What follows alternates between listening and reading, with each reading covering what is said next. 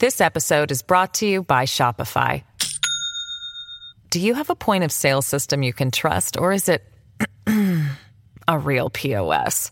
You need Shopify for retail.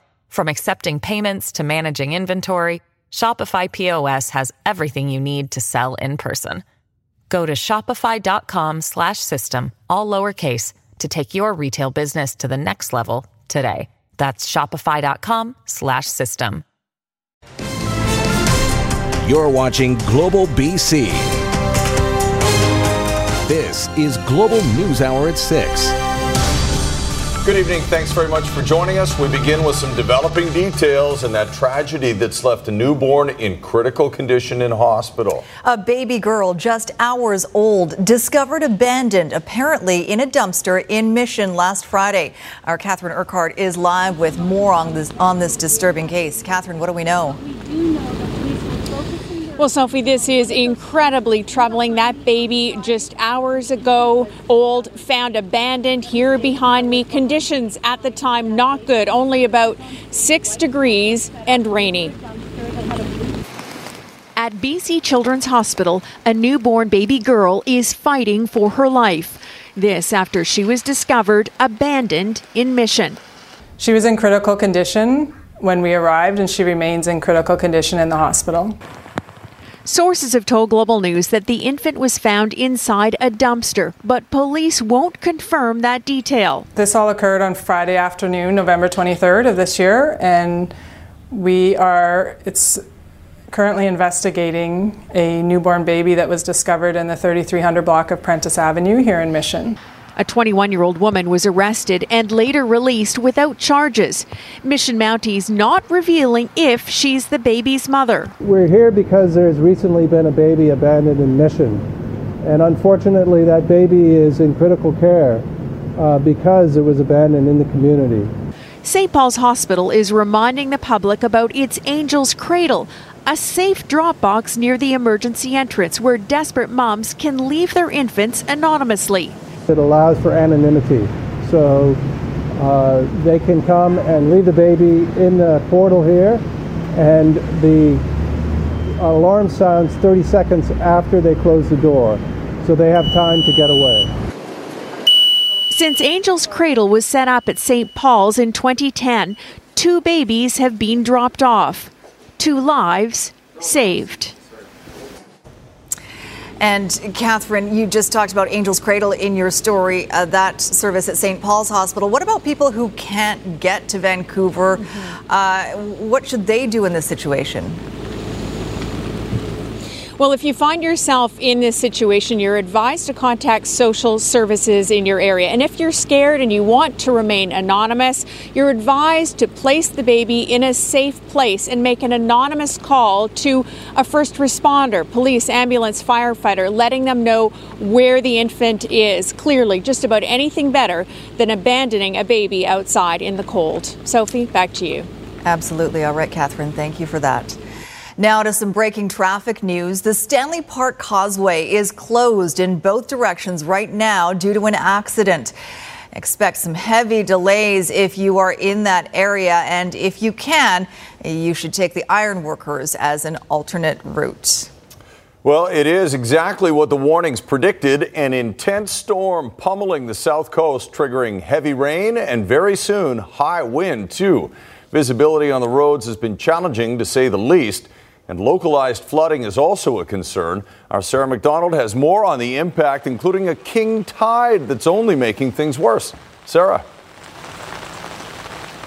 Well, Chris, you can see those sandbags behind me. This is one of those low-lying areas that is vulnerable to flooding. In these conditions, as if this wind and rain wasn't enough, those concerns over localized flooding are now being compounded by rising tides. This perfect storm arrived with a vengeance and just in time for the work week. I am still going to be riding my bike, going to my other job. I've got waterproof socks. I'm all ready for it, yeah. Heavy rain and winds severe enough to spark weather warnings now battering the south coast and not expected to ease anytime soon.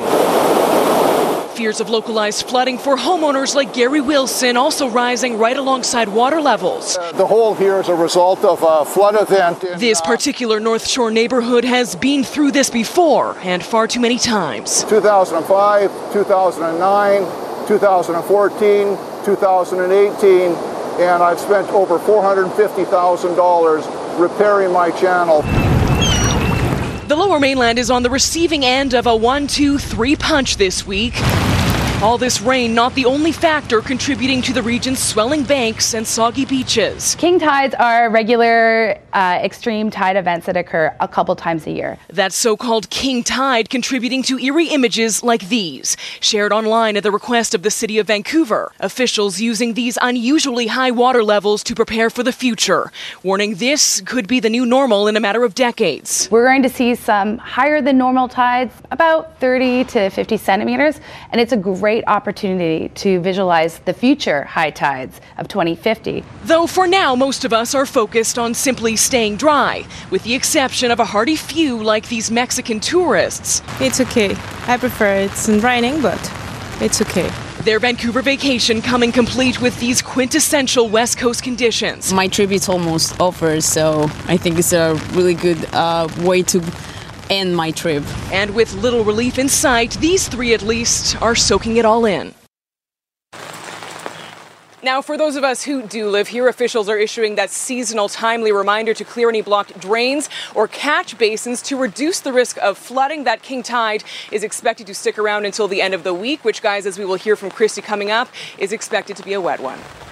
No doubt. Thanks very much, Sarah. We'll check in with meteorologist Christy Gordon right now with more on just how much rain we saw today and what's next, Christy. Chris, incredible numbers since midnight last night with the hardest hit areas near the mountains right where we expected it. Look at Mountain Strachan, 120 millimeters. That's basically Cypress, 103 near Port Mellon, and just at the base of the mountains, 75 in North Vancouver. And this atmospheric river is not done with us just yet. Overnight tonight, heavy rain still expected. Another 30 to 50 millimeters along the North Shore. Further south you go, far less. So we're expecting flooding or localized flooding to continue through the morning hours tomorrow. Your commute to work will be affected, especially since the strongest winds for the Lower Mainland have yet to pick up. We're going to see overnight tonight winds gusting up to 70, 80 kilometers an hour coming out of the south, so we're certainly expecting power outages also. Watch for falling branches and trees, too. Yeah. Thanks very much, Christy. Two top officials in the BC legislature proclaiming their innocence today. Clerk Craig James and Sergeant-at-Arms Gary Lenz were escorted out of the building almost a week ago amid an RCMP investigation. Today, as Keith Baldry reports, they spoke out in an emotional press conference denying any wrongdoing and demanding to be reinstated. Chief Clerk Craig James and Sergeant-at-Arms Gary Lenz are fighting back, saying they have done absolutely nothing wrong. At this point, we don't even know what the allegations are or what they're about. We're completely in the dark. I have asked the Legislative Assembly to reconsider the motion removing me and the Sergeant-at-Arms pending the results of the investigation and allow us to continue doing our jobs. The two men are still reeling from being escorted last week from the BC legislature by police officers, an experience they found humiliating. I have been deeply impacted by what has occurred, as has my wife, my family, friends and relatives. Those I have never met, but who have given words of support. Gary Lenz at one point becoming emotional. Giving hugs. Gary and I have been deeply humiliated. My daughter came to me and she says, when this happened so quickly within her world, she was at work and she says she got a text. It says, sorry to hear about your father. Our prayers are with your family. Says, my dad's dead. And Craig James said all spending in their offices, if this is what it's about, is fully accounted for and signed off at a number of levels. Travel that I am on is 90% with members and probably 80% with the speaker. There was no money moved that shouldn't have been moved? None at all. I have established processes in the Legislative Assembly that are essentially bulletproof. Whatever there is out there, let's find out what it is. Let me know. Let's get the police involved, and let's get it cleaned up so we can get back to work. So almost 1 week after one of the most dramatic moments in BC political history, and we still don't have many answers. All right, Keith joins us from Victoria with more on this. And Keith, that wasn't the only drama today on the issue. Yeah, the other thread to this story, of course, it's been a developing one, is the role the Speaker played here. Speaker Darryl Plecas today being the subject of heavy criticism from the BC Liberals, who now think they got played of sorts, sort of taken for a ride by agreeing to that motion. And we also caught up to the Speaker in the hallway, not too happy with the media asking him questions, even though he promised to talk to us and give us some answers last week. And we'll hear from him and Andrew Wilkinson, the head of the Liberals, who says basically we're in a crisis situation. I think what you people need to do is understand that when you talk about investigations, it's a huge continuum, and one of those is called due diligence, and I'm thinking that you might want to do some of your own. We certainly want to consider that it's high time that British Columbia had someone come from far away, such as the former Governor General, to review this entire situation, because we now have a crisis of confidence in the conduct of the Speaker. We have a crisis in terms of the conduct of the motion that put two people out on the street. And that has nothing to do with the special prosecutors or the police investigation. So for all the drama of the last week, we're going to probably hit the pause button tomorrow, guys, because the House will rise in the afternoon and not come back until February. So I think everybody's going to take a bit of a breather. All right. Well, hopefully we get some answers at some point before then. Thanks, Keith. Meantime, a week after the government introduced legislation to bring ride-sharing to BC, hopefully by next fall, the Liberal opposition now says it has a bill that could get it done, they say, by Valentine's Day. Richard Zussman explains how they feel it could be possible and has a reaction. It may seem hypocritical from the BC Liberals to present any ideas to bring ride-sharing here to British Columbia. It was when they were in power that they avoided the issue at all costs, only to promise that if they won the 2017 election, that they would bring ride-sharing in.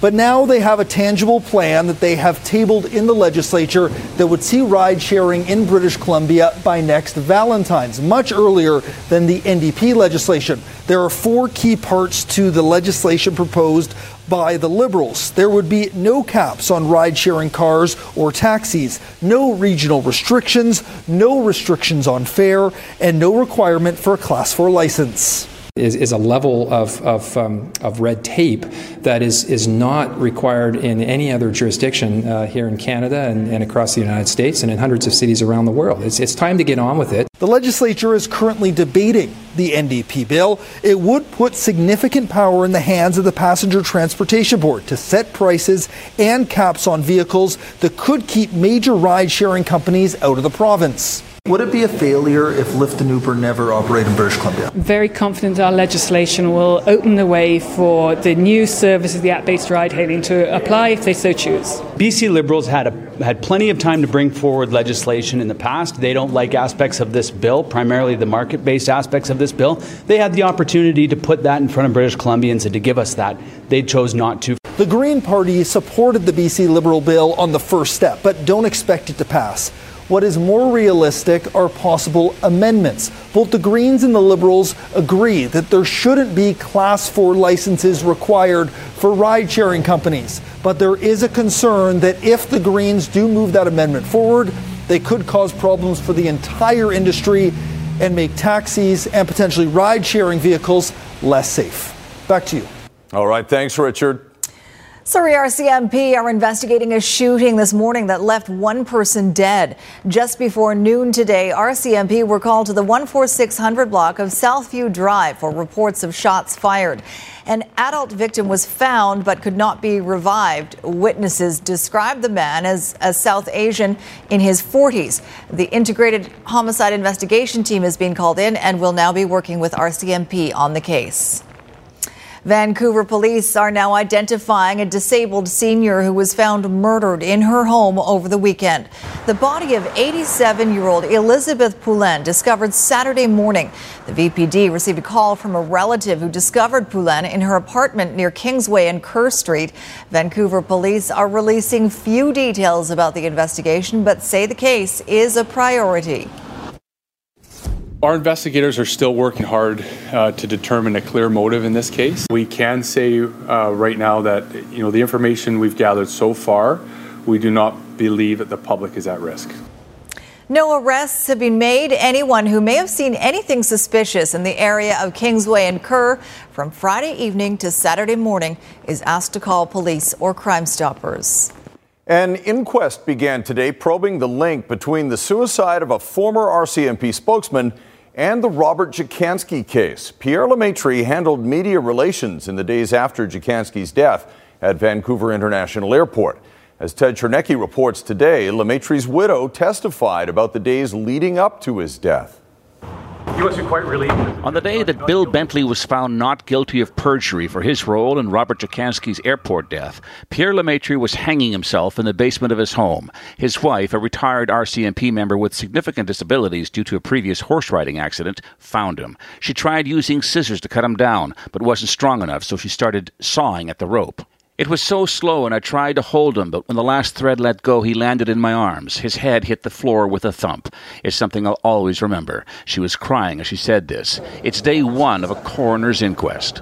We can take a look to make recommendations through the inquest process so the jury can recommend to federal agencies what things they may want to look at doing further to help with death prevention in future circumstances. They're here to try to prevent things, but they can't inquire into certain things that deal with the RCMP. They can't inquire and assign fault. And so you really wonder, how is that going to be helpful at the end of the day? Lemaitre's widow testified that everything changed after 2007. Before Jacansky, Pierre was a loving, pay-it-forward kind of guy. But when he saw this home video the day after giving the media the official RCMP statement, he was furious. He was fighting to correct the information. He was screaming, "I want to tell them. I want to correct this. They won't let me do it." I met with him briefly, and I came away thinking that this was a thoroughly decent man who was placed into a very difficult position and unable to clear the record when he wanted to. The inquest heard that when the RCMP finally apologized for misleading the public, there was no specific mention of Pierre Lemaitre's attempts to correct the facts. Instead, he was demoted, making him feel like he was being put out as trash. Ted Chernecki, Global News. Also, a major blow to Canada's auto industry. The bad news, thousands of workers at this assembly plant got just before the holidays. That's later. But first, bags of criminal cash were first being unwittingly laundered through BC casinos. Now the microscope is on the Metro Vancouver real estate market. In a Global News exclusive, there are new details of a police intelligence investigation that follows the dirty cash linked to Asian organized crime, straight to some of the most sought-after neighborhoods. John Hua reports. It's the payout from illegal casinos, the guns that are fueling gang violence, and drug deals that are leaving thousands of Canadians dead each year. How much of that dirty cash is being parked in Metro Vancouver's poshest neighborhoods, like a piggy bank for the proceeds of crime? I don't know how big the problem is in the real estate market, and the fact that government doesn't know that's a big problem. Now, Global News has learned of a police intelligence investigation that looked at real estate transactions in 2016 between $3 and $35 million. They then took the names of the buyers and sellers and cross-referenced them with criminal records and ongoing police investigations and intelligence, and found that more than 10% were allegedly connected to a transnational Asian crime network. Now, of course, these are all luxury purchases, and when you add up the real estate sales possibly tied to dirty money, you get a total of upwards of $1 billion in just 1 year.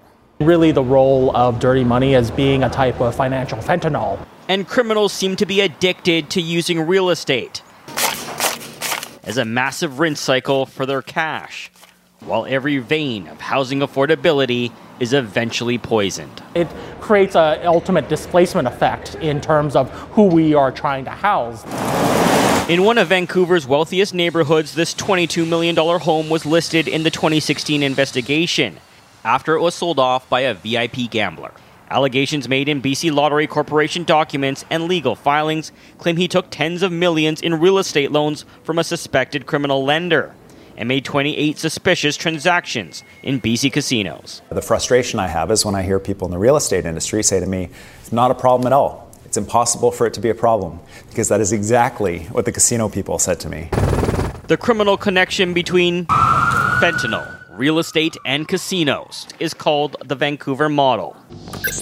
Fentanyl precursors are imported from China and cut into the deadly drugs sold on Canadian streets.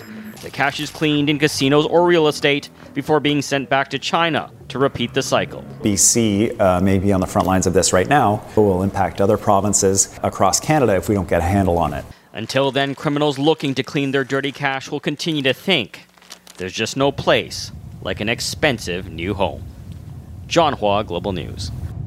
Not only are fentanyl overdoses killing Canadians in record numbers, the drug is also generating millions in profits for dealers and organized crime. The profit margins are startling. The Canada Border Services Agency says 1 kilogram of fentanyl costs about $5,000.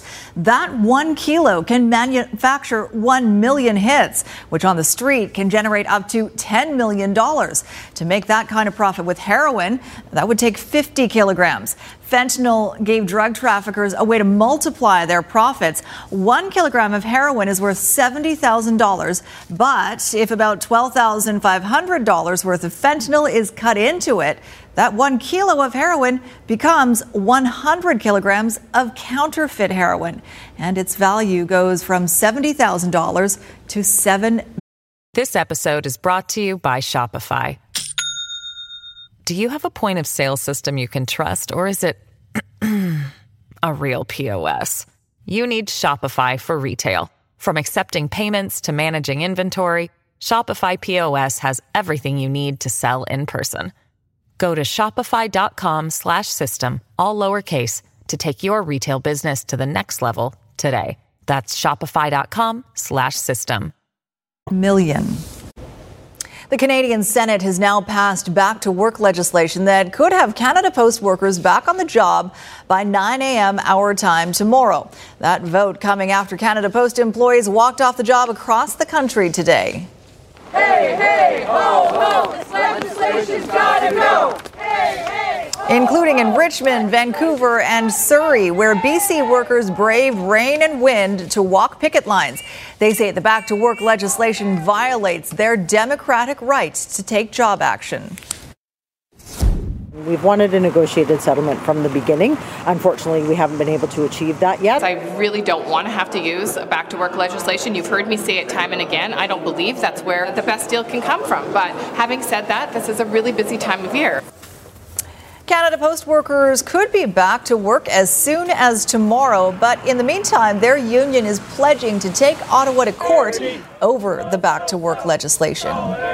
A dream of golf greatness shattered, at least for now, by lost luggage in tonight's Consumer Matters report. And Drua is here with the story of a very unsatisfied Air Canada customer and a lesson and for all of us. Yeah, if you have precious cargo, you need to do your due diligence. Thanks, you too.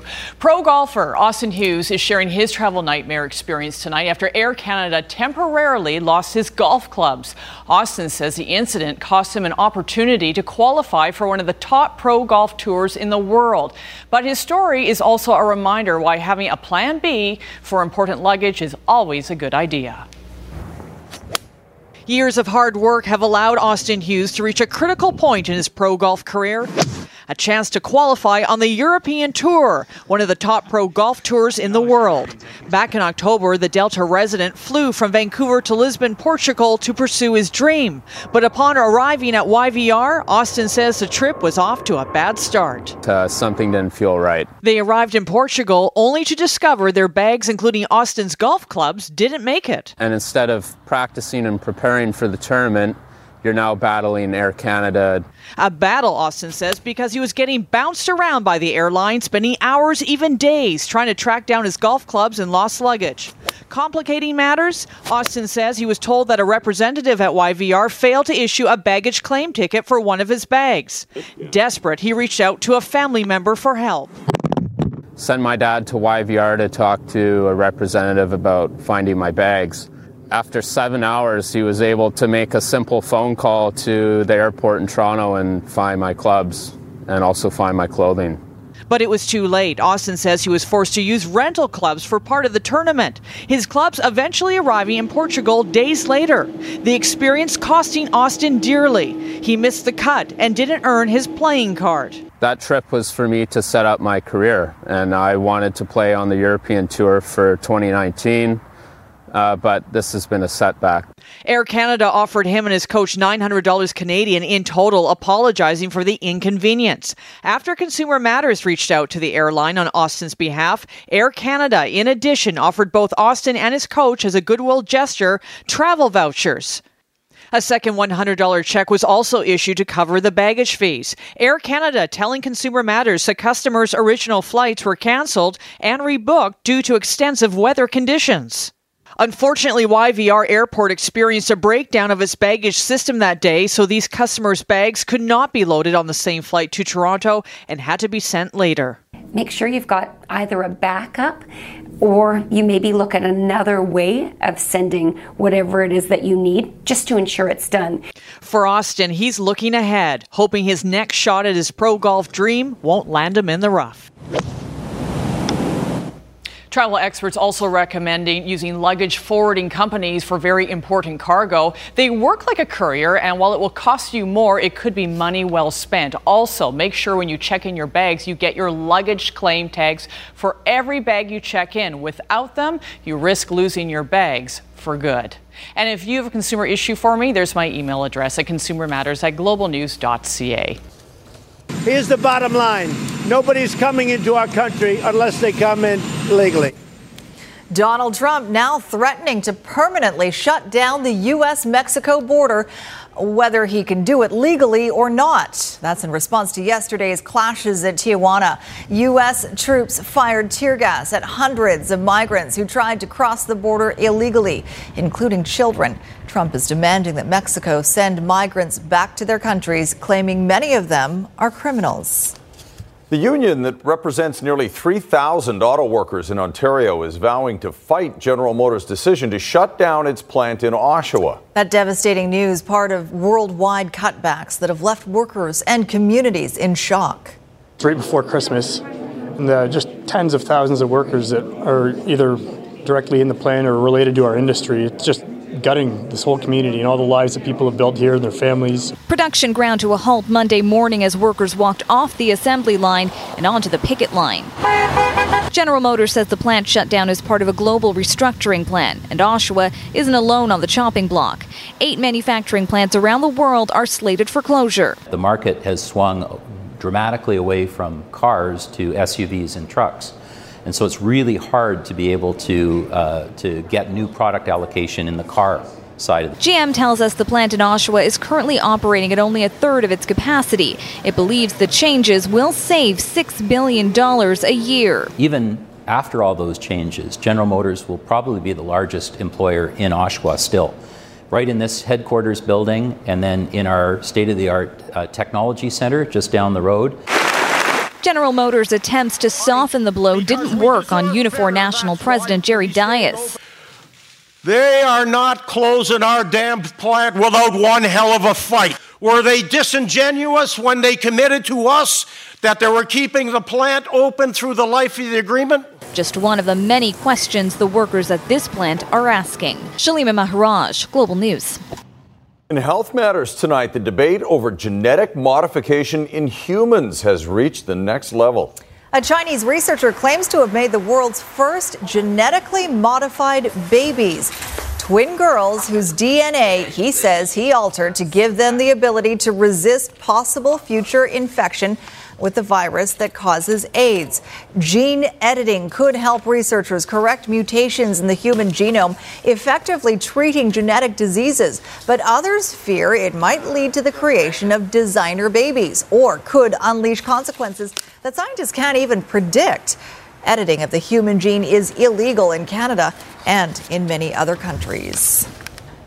Anyway, we're giving too much away. I know, exactly. Stick around after the forecast because there's lots in the forecast. Yeah, right? Look at all that green there. So I thought I would show you a few more of the numbers. Vancouver Island getting hit hard near Bowser, which is just south of Comox, but the mountain ranges there getting hit even harder. We just don't have any actual numbers from there. You saw 120 for the Cypress Mountain region, and there's a few more numbers. Squamish at 60, 38 in Whistler. And I think the worst has already happened in terms of the rainfall, but the atmospheric river will will continue into tomorrow morning, and we'll actually still see the rain even in the afternoon hours tomorrow. But up until tomorrow morning, when the rainfall warning is in place, we're still expecting another 20 to 30. So you can see that the worst of the rainfall definitely done. But because of all the moisture out there, we're still expecting localized flooding, pooling water on the roads. And keep in mind, all of that water is still making its way down the streams and the rivers and out towards the water.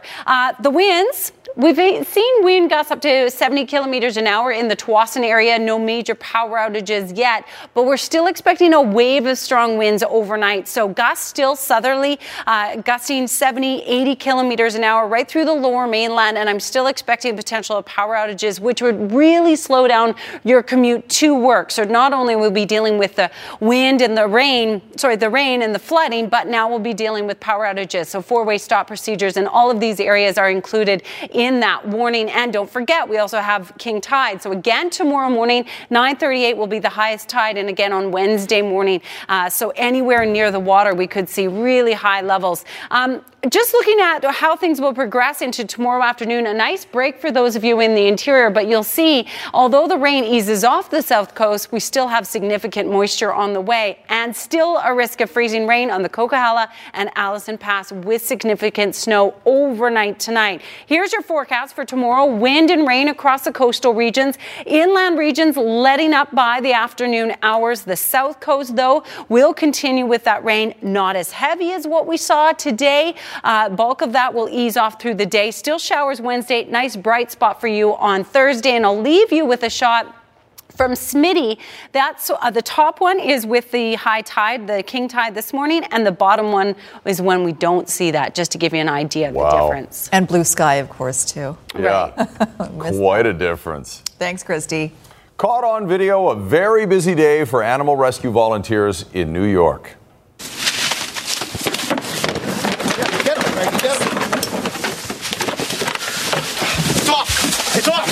Oh my, oh, poor guy. There was that wild scramble to save a deer with a pretzel jar stuck on its head. Successfully resolved without injuring the animal. A little earlier, they were called to another deer that was caught on a fence, despite the obvious risk from the flailing back legs. Is that the deer making that sound? Yeah, that was weird. They managed to free that guy as well. It sounded like it was baying. It did. Wait a second. You think you're a sheep? Very strange. Okay, Squire's here taking it all in. Yes. Well, nobody likes to have a pretzel box stuck in their hand. No. Nobody does. Yeah, we were speaking from experience. It's an accident. A snackcident. Is that what you said? Oh my goodness. Sorry. Right. Okay, so Boeser's been missing for a little while. Since early November. And it's maybe that he's going to be back on the ice. He should be back this week. Could be tomorrow. Mm-hmm. There was actually a fear that maybe Brock Boeser's groin problem might actually be the more serious sports hernia injury, and that would need surgery. But those fears have now been alleviated. He doesn't have a sports hernia. In fact, he was at practice today. He will play this week, maybe even as early as tomorrow's game against the LA Kings. That's a sight Canuck Nation has been without for almost a month. But it's been tougher on Brock Boeser than it has been on anybody else. It's not fun. Just seeing some of those games where I felt I could help out, maybe get a couple more points. It sucks watching the team and not being able to help and produce. The last time Boeser played, on November 2nd, he produced 4 points on a night where he was Elias Pettersson's wingman. That was one of the more fun games I've had in this building, so it's I'm really excited to get back out there with Goldie and Petey, and hopefully we can build off that game. Obviously, that was my last game, so hopefully my confidence is still there. He scores! We think hockey the same. He's a skilled guy, good shot. Like all the other teams know he can shoot, so if they put a guy on him, it will open up for other guys on the power play. So. Killorn gives it away. Boeser with a shot. Scores! We all know what Brock's done for our group last year, and like I said, he's a big part of our offense, and it'll be a welcomed addition when we get him back, and hopefully it could be tomorrow, could be Thursday. The reworking of the Whitecaps roster has begun for new head coach Mark DeSantos, and at this moment, he is missing a number one goalkeeper, a main goal scorer, and some wingers. Oh, and depending on how things go with Kendall Waston, who wants to be traded, he may need a new captain and main defender as well. When you want to change something and you want to move forward, you're going to have to start by almost, I would call it, destroying something to rebuild, and this is what we're doing at the moment. Among those players who are not part of the rebuild, goalkeeper Stefan Marinovic, who really hated the way the dressing room was divided last year, Brek Shea, who was the second highest paid Whitecap for some strange reason, Christian Teixeira doesn't have a new contract, and neither does Kai Kamara. I'm hopeful that this club is going to have the right forward moving forward. That sounds like the Whitecaps will continue this recent tradition of having a new main goal scorer every year. As for Kendall Waston wanting out, the new coach would like to talk to the captain face to face. You guys are all aware of how he expressed about the future, what he wanted. So this is not a conversation that you have on the phone, I think, in my opinion. It's something you do face to face, so it's going to be done soon, hopefully. All these changes, they're not a surprise. This is why Mark DeSantos is here. But he is cautioning against a quick turnaround for this team. You can't do this in one transfer window. So people cannot expect that with one transfer window we change everything in a club, because when you change players, it needs to click. You need a little bit of time to make it click. But everything that is being decided is looking in the medium and long term of the club. So you'll probably see a lot of younger, energetic, dynamic type of players coming in. John Herdman has yet to lose a game as head coach of Canada's men's national soccer team. Of course, he used to be the women's coach. He has had only 4 games in the job, mind you, and the competition hasn't exactly been stiff. He has beaten New Zealand, the U.S. Virgin Islands, Dominica, and St. Kitts and Nevis. Those last 3 wins, though, helped Canada get close to a spot in the CONCACAF Nations League and the Gold Cup. And today they announced BC Place will host another one of these qualifying games in March when Canada takes on French Guiana. We're now just a point away from what we set out, which was Group A, Nations League. If we make the Nations League Group A, those FIFA windows will be filled with tough matches against big teams, the Mexicos, the USAs, the Costa Ricas. So fingers crossed, the next time we're in BC, not in March, but the next one, it could be the USA, it could be Mexico, it could be Costa Rica. So you guys like his accent, I like his tan. You have the accent, the tan. All right, this is the Texans and this is the Titans, and this is Lamar Miller, and he's going wire to wire, coast to coast, 97, and that's poor tackling, and that's a slow defensive back, and that's a touchdown. 24-10, Houston leads Tennessee at halftime. There you go.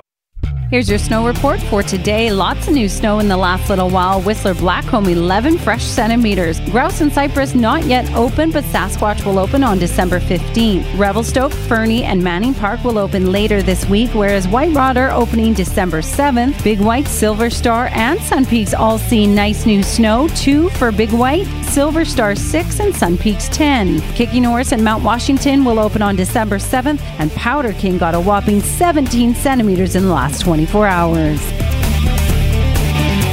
Coming up on a special edition of ET Canada, Sarah McLaughlin, Paul Brandt, and Vanessa Grimaldi join us to help give back to the community. We travel across Canada showcasing why we all need to chip in this holiday season. That is coming for the News Hour. Back to you, Chris and Sophie. Thank you very much, Roz. Okay, straight off, it's not a lunar lander, it's a Mars lander. Lunar is the moon. Right. Mars. But apparently it looks like the old lunar lander. It does, and that's Why that's why. Exactly.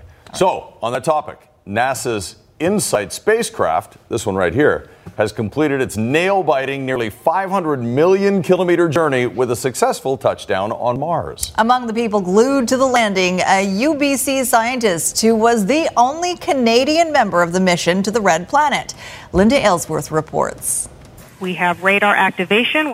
In a packed room at UBC's Pacific Museum of Earth, all eyes are focused on a screen, all ears tuned on a countdown. Gravity turn, altitude 400 meters. 6 months ago, the unmanned Mars lander InSight began its nearly 500 million kilometer journey to the red planet. At last, it's about to touch down. Just so many years in the making to see it all come together and see all the excitement. It's really something else. 300 meters. But no one here is more excited or nervous than Professor Katherine Johnson. This is a mission that we as the scientific community have wanted to do for several decades now, so it's really exciting to actually be almost there. She is the only Canadian involved in the NASA mission. Her expertise, the interior of rocky planets, something we know next to nothing about where Mars is concerned. Understanding the interior, while it doesn't seem as interesting and as exciting as getting images of the surface, is absolutely critical. It's 99.9% of the planet. When InSight lands, it will lower a seismometer onto the surface, which will record Mars quakes. This is how scientists will learn what's below. The way in which the energy from quakes travels through the planet is what tells us about those different layers in the planet. Understanding planets helps us better understand our own, but there are other reasons to explore Mars.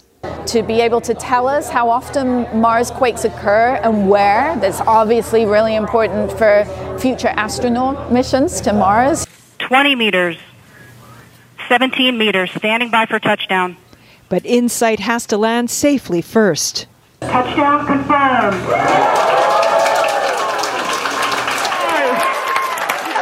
For the next 2 years, InSight will beam data to Earth. Its first message, a tweet with a dusty image of its new home.